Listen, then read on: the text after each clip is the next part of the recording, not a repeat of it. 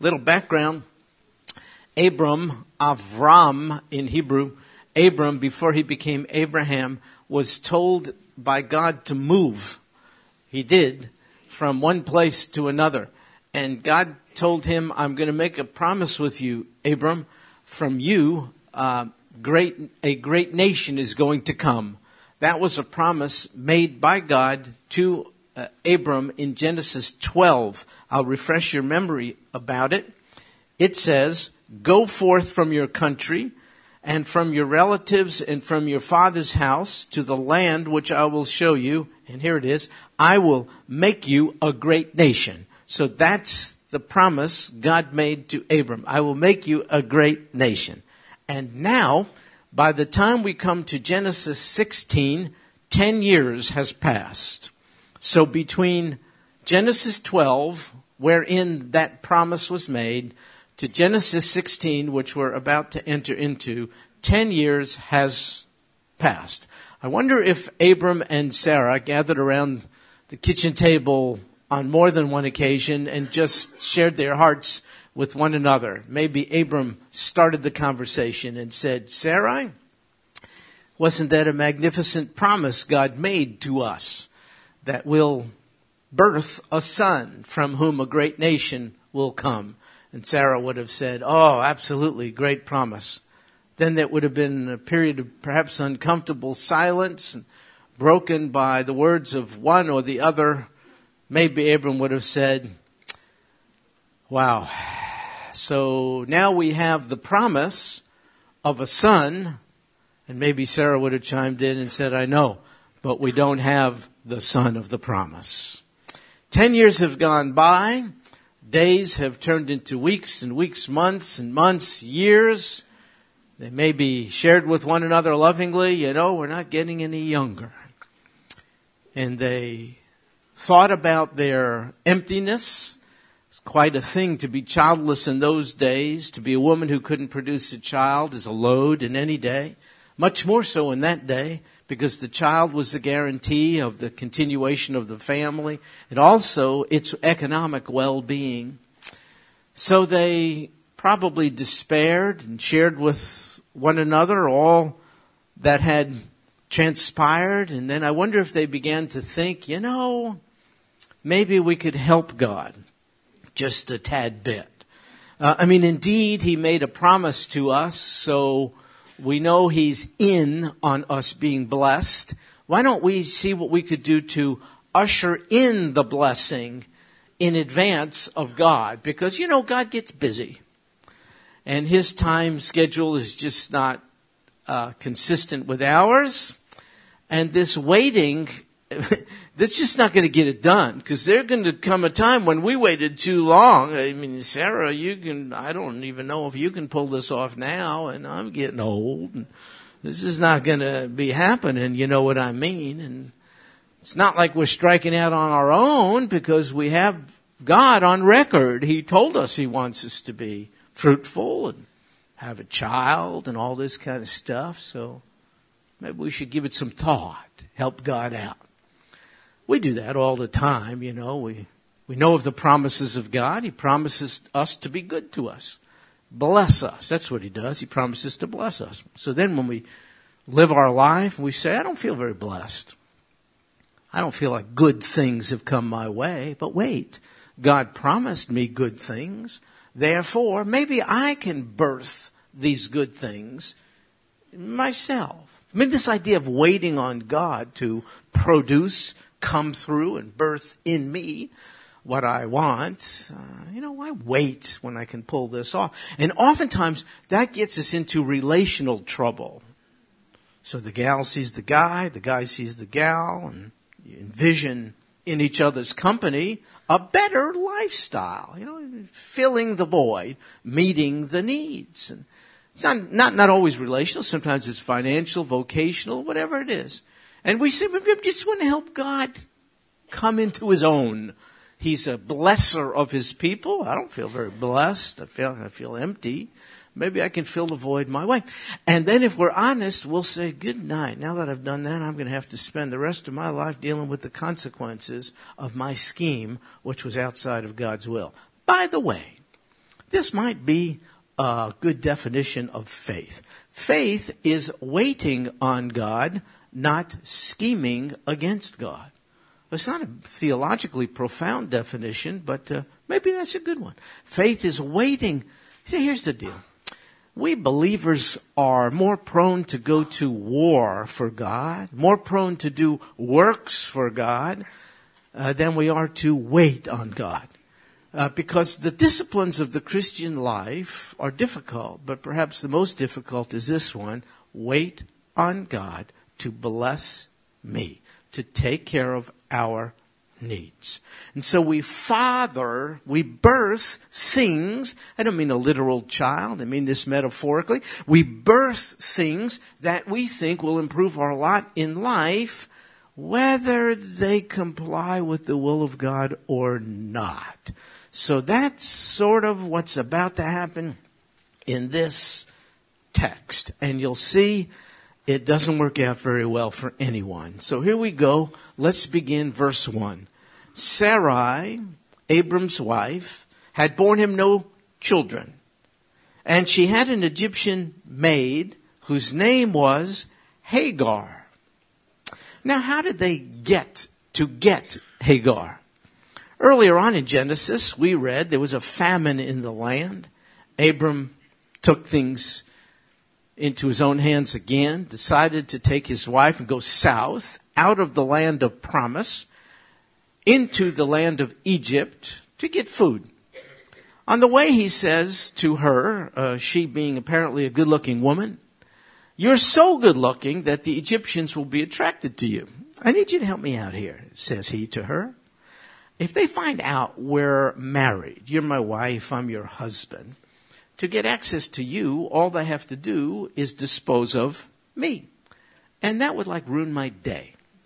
So, can you sort of help me? I'm asking you a little thing. A lie? Oh, it depends. Not a lie. It's just a little helpful deal. Can you tell them we're not husband and wife, we're brother and sister? Would that be cool?" So that's the plan. So they go to Egypt, and people are attracted to her, and she's talking about, "He's my brother, I'm his sister." Well, God is very disturbed with this, because Abram is supposed to be the line of promise to Messiah. Abram and Sarah. We can't have her being in relations with somebody else in Egypt. You see what I mean? So God intervenes and kind of messes with Pharaoh a little bit, disturbs him. Pharaoh gets mad. Pharaoh's the leader of Egypt. And he understandably ticked off. He goes to Abram and says, "What is up with this? Why are you playing me? Why didn't you tell me you put me at risk? Why didn't you tell me she was your wife?" Can I tell you something? It is a bad deal when somebody outside of a covenant with God rebukes somebody inside a covenant with God. In other words, it is a bad deal when an unsaved person has to point out the misbehavior on the part of a saved person. Don't do that. We're supposed to have higher standards. Anyway, that's what happens. So Pharaoh says, "You need to leave town, lickety-split. And, just to show you a good faith effort, I'm going to give you stuff. Lots of stuff. Just take all this stuff and just go." So we read in Genesis 12, verse 16, "Therefore he treated Abram well for her sake and gave him sheep and oxen and donkeys and," here we go, "male and female servants." Hey, Charlie, come here. Come sit here. Do you mind, folks? The trouble, you got to stay awake in these seats. That's the only problem.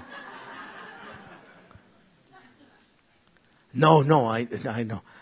Good to see you guys. Thank you. And you have not disrupted the class in any way, shape, or form. I'm messing with my Italian friend here. They were serving, I think, in the hospitality room. Thanks for doing that, by the way. I suppose they think it gives them permission to be late. Okay. So, this is how they came into possession of Hagar. Pharaoh gave a person away. Property. She was my property, now she's your property. And this is very likely. This is how Hagar came to be the slave of her mistress, Sarah, just to let you know. So then I was studying this text. And I was thinking, I shouldn't have to study this text. Because, you know, this is supposed to be Brother Chuck Sunday to teach. I'm just saying, somebody cares about you. And is here. Somebody's carrying the load. Somebody is studying the Bible instead of watching American Idol reruns. I'm the man. So anyway, I was studying this text because I had to, because of the wonderful day today. Have you been to church yet? Pretty cool day. 48th anniversary of the church, 48th anniversary of the best pastor ever. I've never met a pastor with more of a pastor's heart than our pastor. Not perfect, but the pastor with the best pastor's heart I've ever met. And I have the privilege of being on his staff, and what you see is who he is. He's the real deal. So I think we are blessed as a church from the top down. See, as the leader of the church is, so goes the church. Because of his rock-solid stability, we're a stable church. I attribute it to him. The rest of us follow suit, but I attribute it to him. But anyway, what a great day to celebrate 48 magnificent years. And someone told me it was their 50th wedding anniversary today. 51st today. Wow, what a special day, for crying out loud, for Bethel and Dr. Morgan. Really, really great. Anyway, so Chuck was there to make the presentation. Did you see? Oh my goodness. Striking, wasn't it? It's going to be in our lobby, and we'll, as it should be. He's not someone who looks for these kinds of things, but too bad. We need to have this recognition of the person God has used to bring us to this point. Anyway, so I was studying the text. That's what it was. I was complaining that I was having to study this week. So I found this passage in Hebrews 6:12, which explains to me a little bit. Tell me if you think my thinking is right. Why God didn't just give them the baby right away. Look, he makes the promise in Genesis 12, right? He reaffirms it like a million times. You're going to have a son. You're going to have a son. Sarah's going to have a son. You're going to be parents. Why didn't he just deliver the goods? Isaac, like right away. It's 10 years now, no Isaac. And if you do the chronology, it's like over 20 years before Isaac comes around. So what is up with this? So I found this in Hebrews chapter 6, verse 12. Therefore, there was born even of one man. And the writer of Hebrews, whoever it is referring to Abraham. There was one man, and him as good as dead, not dead, but as good as dead at that, as many descendants as the stars of heaven in number, and innumerable as the sand which is by the seashore. The writer of Hebrews says, from one man, biologically as good as dead, came all of these people. And then I suddenly realized, based on this phrase, as good as dead, why God waited. God waited to give Isaac until the point when there would be no possibility of Sarah producing a child, very barren, like barren to the max. And Abram, God waited until he was as good as dead as far as his capacity to produce a child, so that the child promised would be attributable to nothing and no one but Almighty God. Because we can't take credit for the good things that have been birthed in us. We can't say, I go to church, I pray, I read the Bible, I give. These are all good things. But we can't attribute what God has birthed in us to that. The new life he has birthed in us is due to one thing, his goodness and his grace. Folks, we were as good as spiritually dead when God birthed a faith recognition of his son, so that new life was birthed in us. So I was thinking, that's why God probably delayed. Then I saw this. I was studying some more. Many, if not most, of the women who bore children in the line of promise experienced a period of barrenness. So first of all, again, to clarify line of promise, I mean the line of descent from which the promised Messiah, Jesus, would ultimately come. We happen to know it's Abraham, then Isaac, that line, then Jacob, and on it narrows down until we can see that Jesus is the only one who fulfills the prerequisites for the promised Messiah. So the line of promise means the line from which the Messiah would come. Women in that line often had a period of barrenness. For instance, Sarah we're reading about now. She was barren, though ultimately birthed Isaac.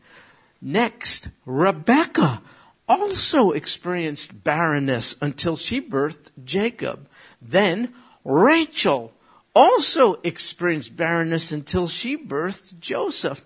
It's as if God is saying, I'm doing this on purpose. I don't want you, anybody, to think you ushered in anything good. The line of promise, the child of promise, the promised Messiah is from me. My sovereignty, my goodness, my grace, my recognition of your need. You didn't do this. You can't take credit for it. The whole salvation plan was birthed by me, God says. These ladies were as good as dead biologically. What was produced from them was due to me. I wonder if that's what God was up to. I think so. Anyway, in verse 2, Sarai said to Abram, here's the scheme. Now behold, the Lord has prevented me from bearing children. You know what she does in that statement? She acknowledges two things, the presence of God and the power of God. She neglects a third, the goodness of God. She knows that God has prevented this, but she is not able to attribute good motives to him. You know what she does? She sees the transcendence of God. He's big, he's powerful, he's the great beyond, but she doesn't see the nearness of God. Do you? Most people who know something of God err in this direction. They know of God being powerful and mighty, but they don't know him as the God who cares, who's compassionate, who's kind, who does all things for the good. So Sarah at this time knows of God in his raw power, but she doesn't see his raw power to be tempered by his kind and compassionate heart. She just sees this God preventing, keeping her from something which would satisfy her and be so meaningful. She can only see him, therefore, being strong but not good. No, folks, he's both. He's strong and he's good. And we have to know him both ways. So she says, God's prevented me. So here's the proposal to her husband. Please go into my maid, which is a proper way of expressing an invitation by Sarah for her husband to have relations with Hagar. Perhaps, she said, I will obtain children through her. And Abram listened to the voice of Sarai. Now this seems a little weird, does it not? Somewhat unusual. But it wasn't in the day. In fact, it was culturally acceptable, legally permissible. We know this from the Code of Hammurabi and from the Nuzi texts, ancient archaeological records of cultural practices. In the day, if a woman, a wife, could not provide her husband with children, she was permitted, culturally, legally, to provide her husband either with a concubine or a female slave, in the hope that maybe a child would be born that way. If a child was, according to the culture of the day, the child would belong to the wife, the first wife, not the concubine, not the female slave. She, the wife, would have full access, full rights and privileges to the baby birthed through someone who essentially was a surrogate, a vehicle, who would have no rights. Now this leads me to this. Though this was culturally acceptable, surely it's not biblically acceptable. Which tells me something about the Bible. It records many things it doesn't condone. We're seeing a record of a behavior, but it is not condoned. So be careful. Cultural practices, do you know, are not given by God. Cultural practices originate with the sinful people who comprise the culture. You know what God does about it? He's intent on redeeming the members of the culture so that the cultural practices change. You are a redeemed member of this culture. Your highest authority is not the Constitution of the United States, though I pay respect to it and served in 2 branches of the military to support it. Don't misunderstand. My Constitution and yours as citizens of heaven is not the Constitution of the United States of America. It's the Bible. Meaning, if I'm required as an American to do something, albeit culturally and legally acceptable, but which is contrary to the will of God, I must obey God rather than man. So, for instance, abortion is legal in our land. It's a cultural practice, but that doesn't make it biblically permissible. Same-sex marriage is increasingly being legalized in states across America and in most of the nations of the world. Though it is culturally increasingly acceptable and legal for sure, it is not biblically acceptable. And I have to make choices, as do you, to opt for what pleases God, not what is culturally acceptable. Now, this is not academic. We're going to be confronted with these things more and more. We're going to be dragged into court. It's happening already. We're going to lose nonprofit status. We're going to do all kinds of mandates are going to be put upon us to do that which the culture finds acceptable, in spite of the fact God finds it unacceptable. Well, what do we do then? We must obey God rather than man. So Sarah's engaged in a practice which was prevalent in the day, but which is absolutely contrary to the will of God. The poor lady was desperate, folks. Let's be a little sympathetic. She was desperate. God did not seem to be coming through for her. So she decided to come up with a plan of her own. Her faith is wavering, as is Abram's at this time, because the text says he listened to the voice of Sarai. Some foolish biblicists would take this to be a broad mandate for the husband not to listen to his wife. Those are people who don't know what they're talking about. Any husband who's not listening to his wife is not loving his wife the way Christ loved the church. For crying out loud. Your wife, man, is your number one counselor. But if her counselor is contrary to the counsel of God, you must obey God rather than your wife. Now, some of us guys, let's be honest, bow passively to the directives of our wives for the sake of domestic tranquility. Guys, man up. Stop being a wimp. You're supposed to be the spiritual lead. So am I. Lovingly. No autocratic imposition. That's not biblical love. That's not manly love. That is dictatorial imposition of authority. No, you lovingly look your wife in the eye and you say, I love you, but I know this is not what God would have us do at this time. Abraham caved in. He didn't do it. By the way, this happened before, didn't it? Adam pulled the same stunt. All right, so anyway, listen to the voice of Sarah. Now here's what happens, verse 3.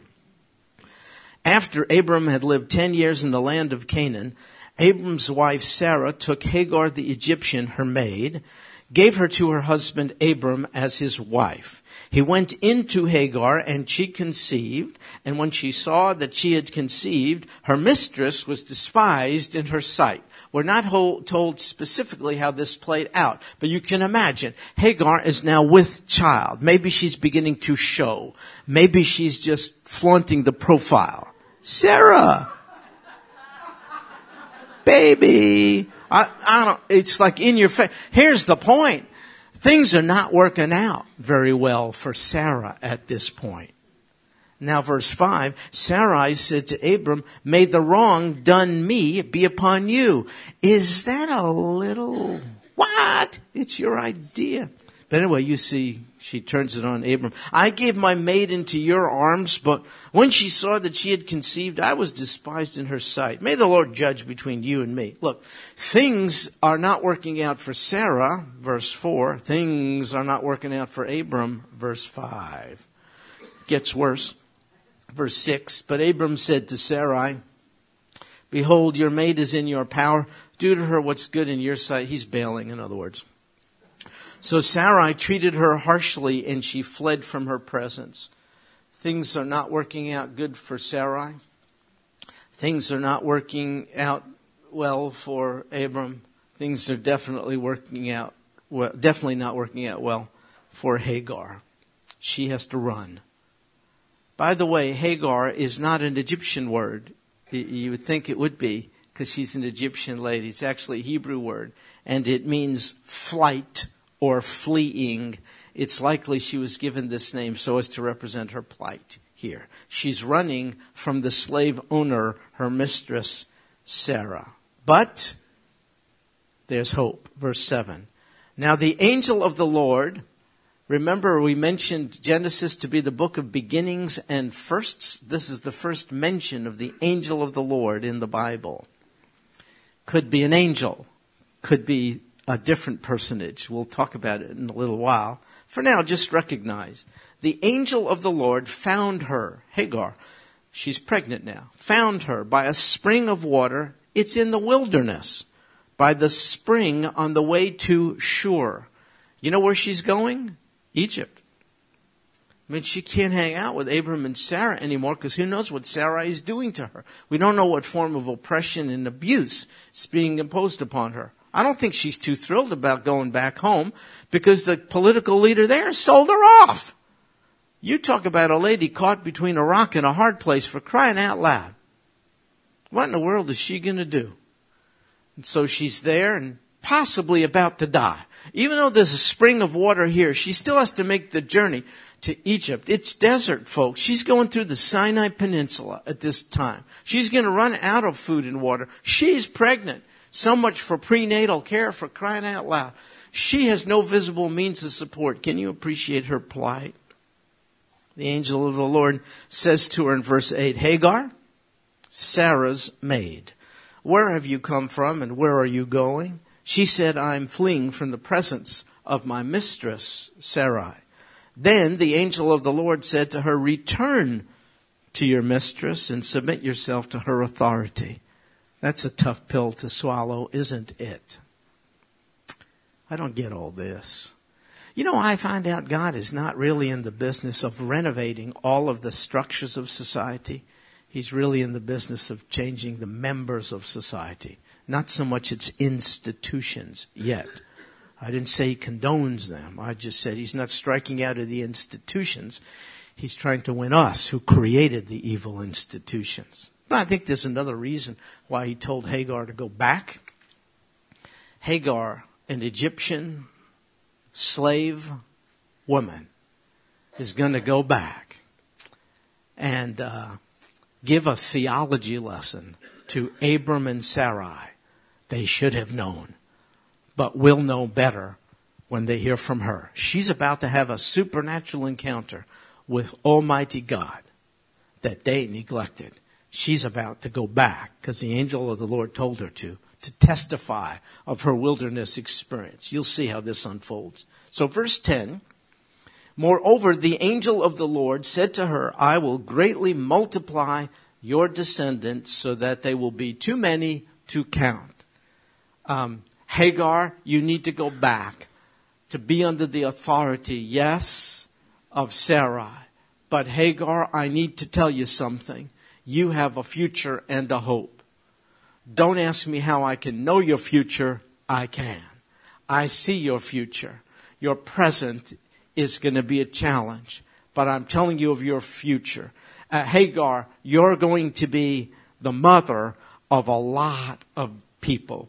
Descendants will multiply from you beyond your ability to count.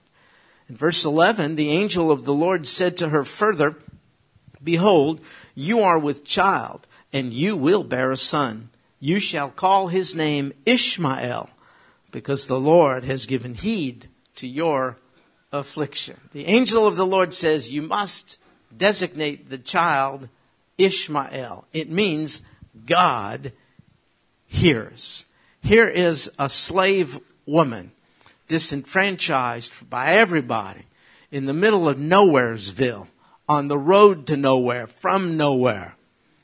And she is met by the angel of the Lord, who persuades her God hears her heart cry. Even before she verbalized any words, God sees her. She's not junk. God sees her worth. God hears. Name this baby Ishmael. And then there's a description of this man and the peoples who will come from him in verse 12. He will be a wild donkey of a man. Whoa. That doesn't sound like a very complimentary thing to say. What is up with that? So it is a possibility. If you have a donkey in the desert, in the wilderness, that's like a valuable commodity. I mean, the donkey is a burden bearer.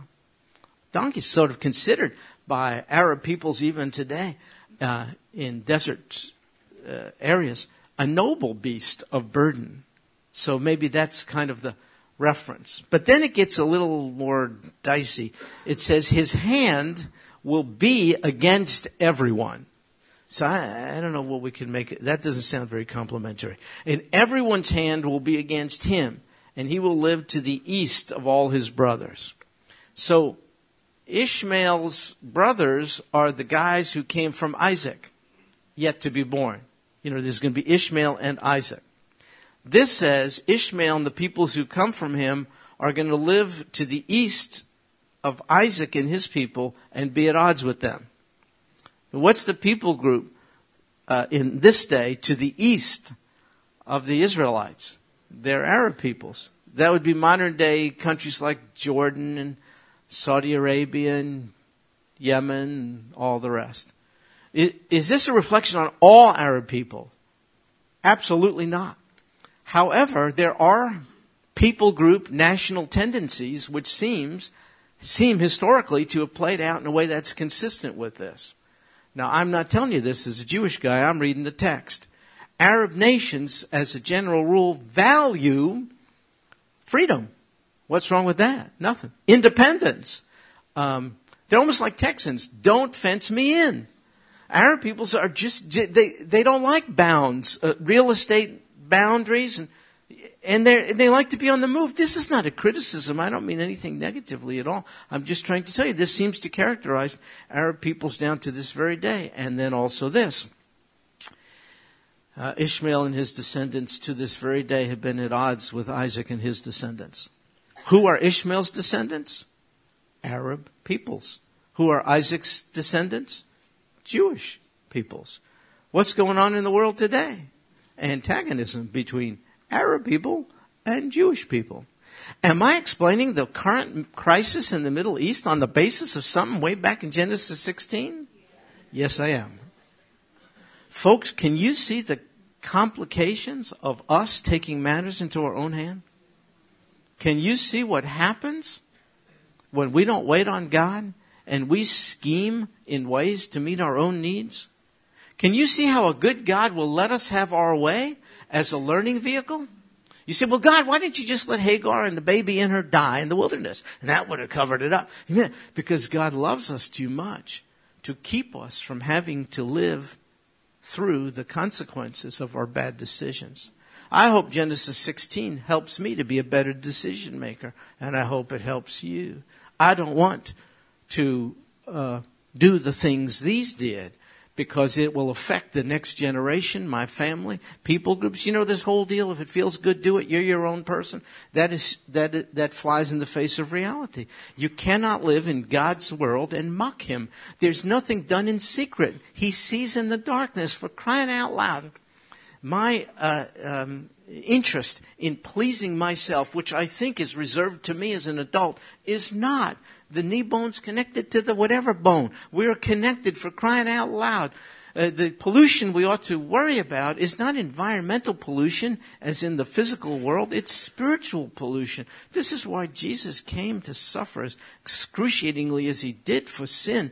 It's because of the ramifications of sin. When I sin, it affects you. How? I don't know. It's just, folks, the anxious longing of creation groans for the revealing of the sons of man.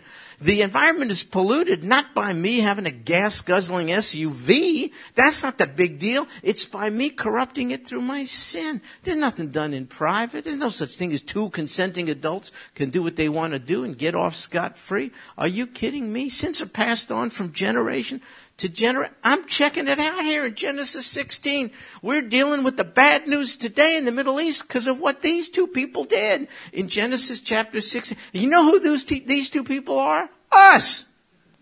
We're in the same category of Homo sapiens. For crying out loud, we're human beings. This is our tendency. God, you said I should be happy and healthy and well, have the abundant life. Well, doggone it, you're kind of slow on the draw.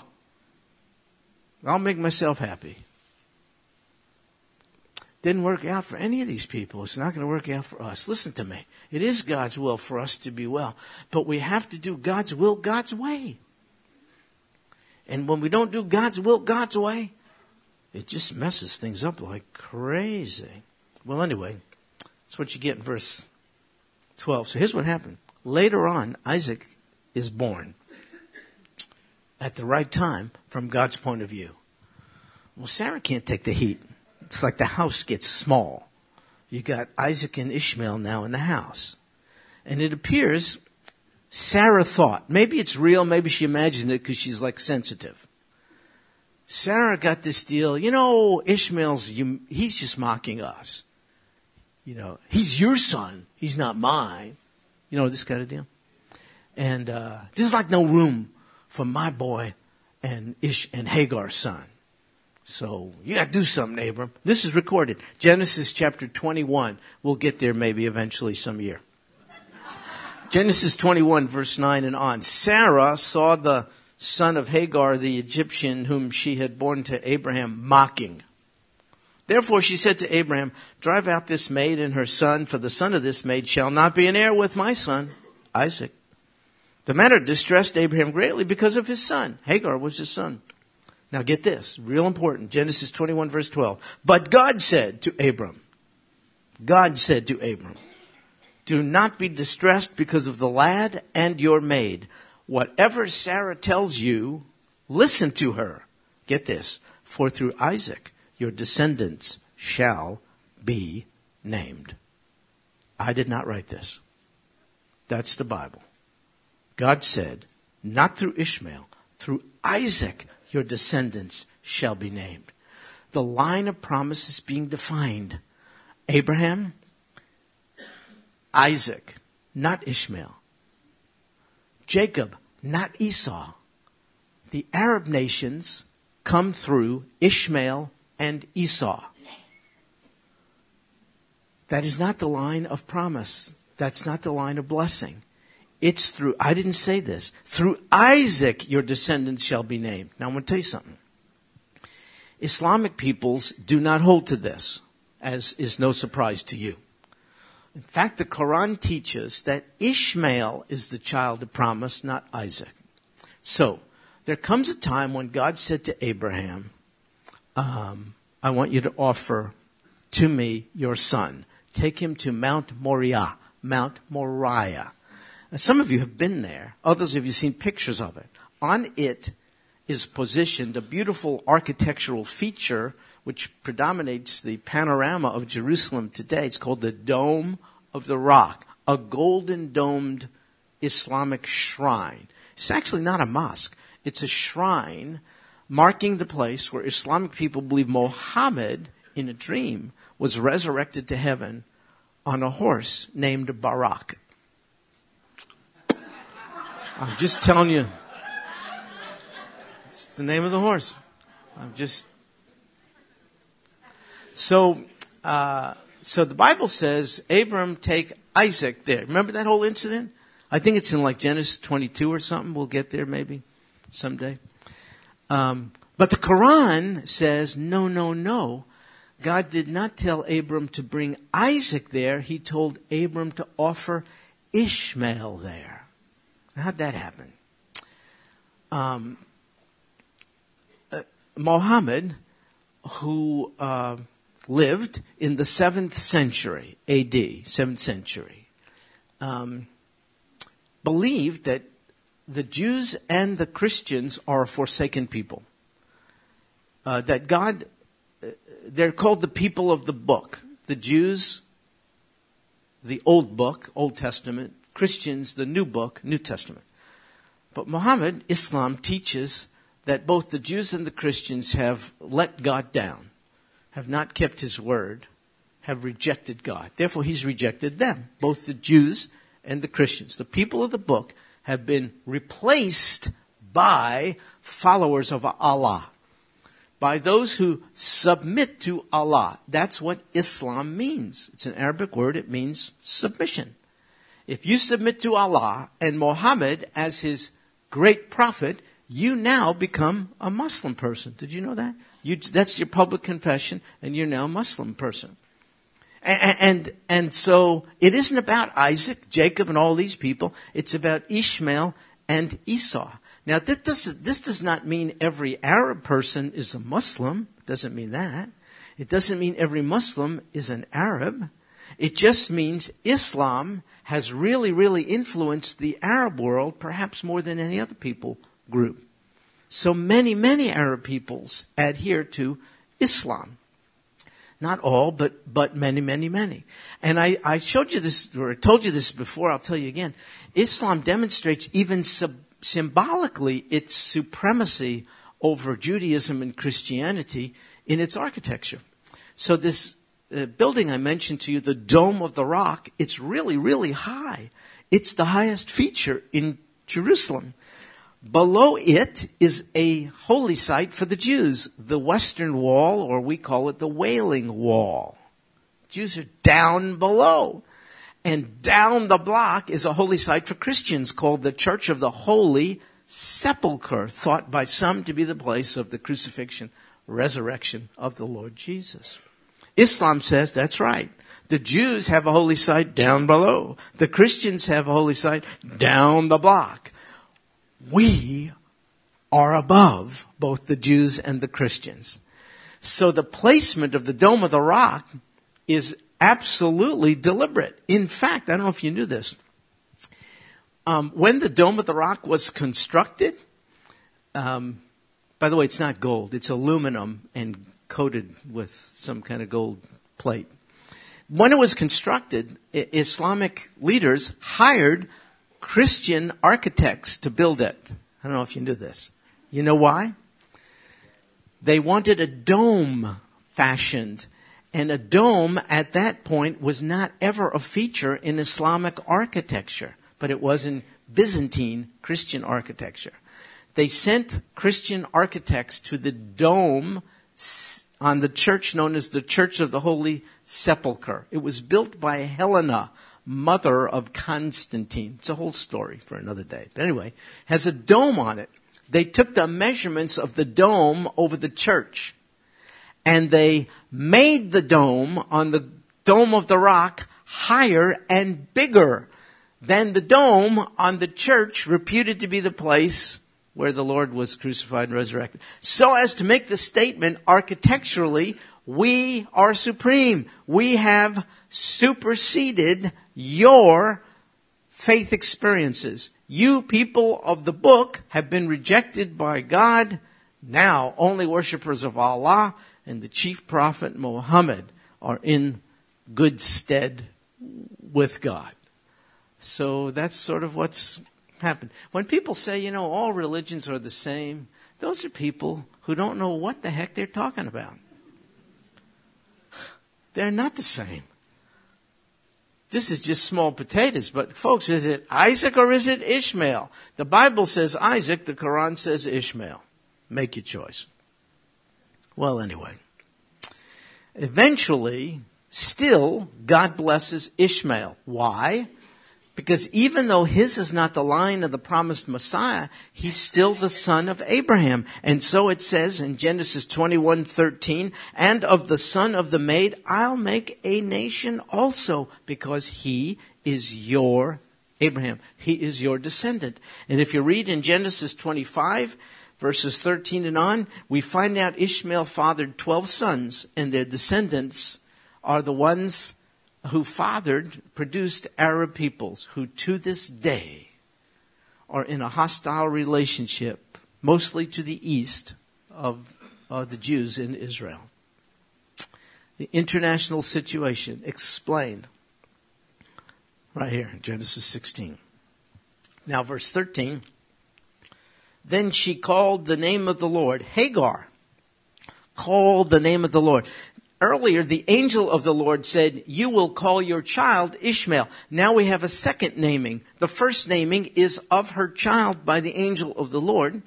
This second naming of God is by Hagar herself. Think about it. The ramifications. An Egyptian slave woman is about to assign a name to God. Look, then she called the name of the Lord who spoke to her, you are a God who sees. For she said, have I even remained alive here after seeing him? The angel of the Lord said, your son shall be called God hears. Hagar said, I shall call the Lord and God sees. Folks, from a black Egyptian, single, disenfranchised, pregnant woman without a husband who cares, we get some of the most profound theology in all the Bible. I think Hagar is one of the unsung heroines of our faith. You know what she says? I met the God who hears. I met the God who sees. I had a personal experience with him and lived to tell about it. I am a nobody in the eyes of society, but Almighty God thinks I'm a somebody. God met me, not in the church, not in the synagogue, and not in the mosque. God met me in the wilderness. I'm between a rock and a hard place. I can't go back and I can't go ahead. I'm stalled out here. I'll probably die, so too the baby with me.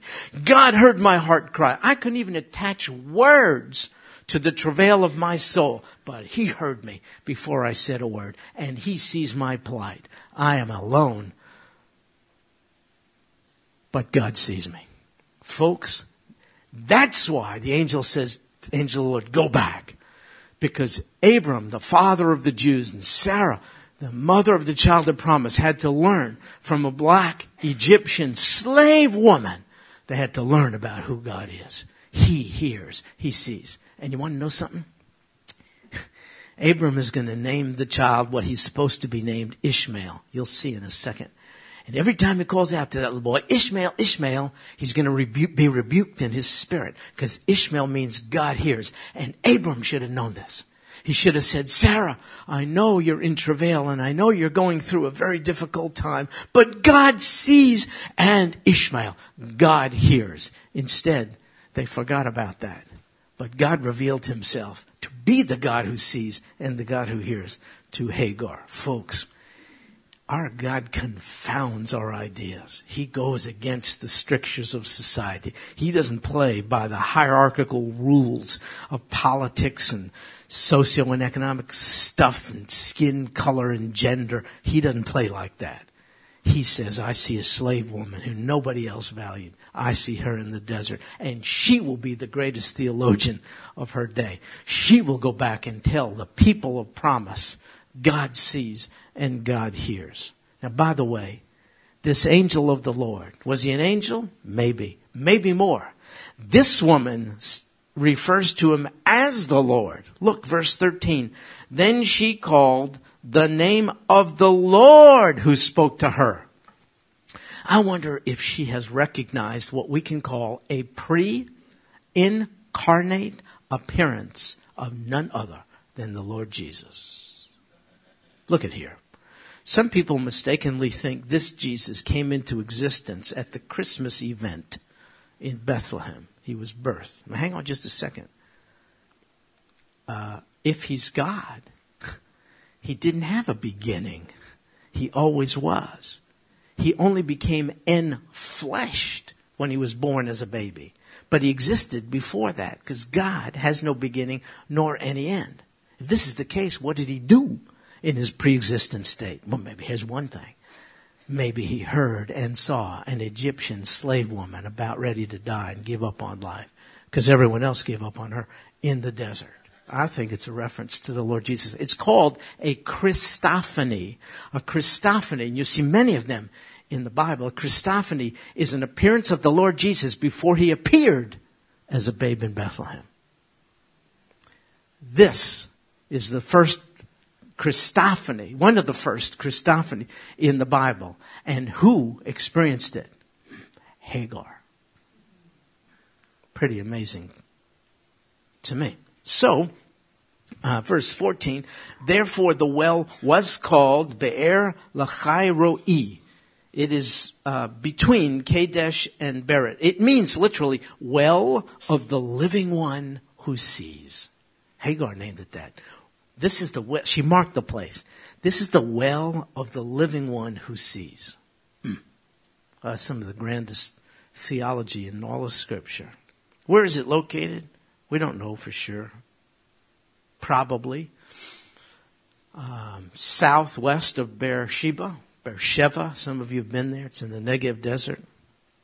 Probably about 12 miles from a place called Kadesh Barnea on the way to Egypt. So Hagar bore Abram a son, and Abram called the name of his son, here it is, whom Hagar bore, Ishmael. Ishmael, God here. Oh, Sarah, we should have known this. We should have remembered. God hears. Now we remember. Then it says in verse 16, Abram was 86 years old when Hagar bore Ishmael to him. I'll tell you something. The lesson was clear to Sarai, to Abram, to Hagar, to the ancient Israelites, and I hope it's clear to we Christians down to this very day. Ours is to trust God, to trust in his promises, and to wait for their fulfillment. And I tell you this, not all of God's promises are going to be fulfilled in this life. I don't like that. Neither do you. I'm going to be, how old am I going to be? I'm going to be 65. Holy moly. So I'm going to be 65. So, and when you get close to that, you forget how old you're going to be. So I think it's 65. So if I live healthy or whatever, what's our life expectancy today? Anybody know?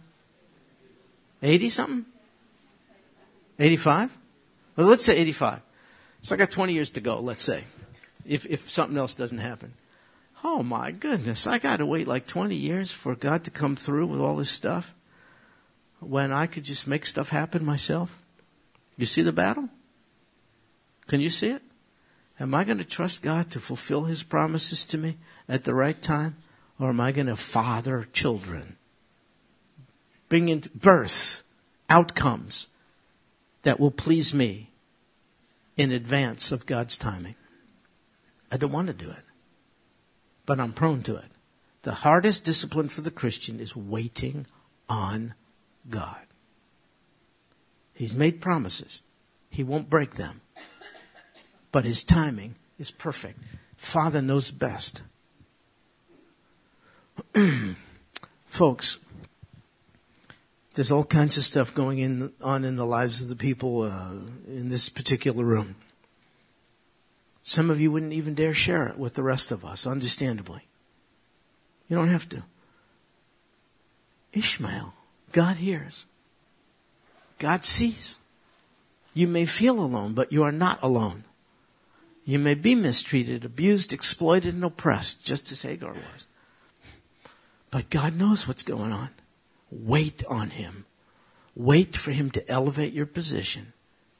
Wait for him to bring you from the wilderness into your place.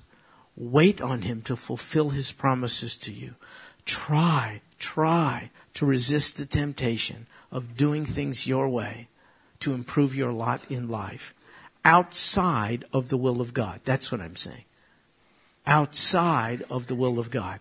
We have an event here that persuades us when people try to do things their way outside the will of God, it doesn't work out neither for them nor for the world. The whole world has been affected by what happened in Genesis chapter 16 down to this very day.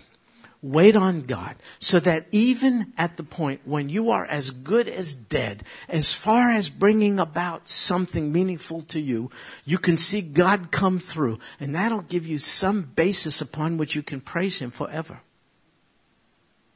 See, that's what we'll be doing in eternity. You don't think Hagar's going to be there? Praising God? Let Him give you something to praise Him for. Give you something to do in eternity. Oh God, I was as good as dead. All hope was gone. And boom, right at the right time, you birthed in me exactly what I needed to fill the void in my life, to make me healthy, to make me whole, to bring me forth. It's a tough battle for us as Christians. Wait on God. Christian, that means trust. That means trust Almighty God. To have our best interests at heart. Trust His timing. Trust Him to do what's right. It's not all going to be fulfilled this side of heaven. We're passing through. It's a wilderness just like Hagar's. We're not in our place of promise. Neither was she. Isn't it grand to see how God met her in the wilderness, in the desert? He's the same for us. He'll meet us in our particular wilderness. Don't give up hope yet. But don't put hope in your own creative schemes to improve your lot. If I just do this, if I just tweak that, if I everyone's doing it. It's not illegal, but is it God's way? If it's not God's way, we do the same thing Abram and Sarah did. We don't want to do that. Lord Jesus, the reason we bow before you is because you are high and lifted up. Not Judaism, not church stuff, not Islam. You are high and lifted up. You're the Most High God. And yet, you still stooped, condescended, so as to connect with us. As you appeared to Hagar, so too you have extended yourself to us. Birthed, grown, crucified, resurrected. Oh God, all these things in an enfleshed body to make contact with those in physical bodies.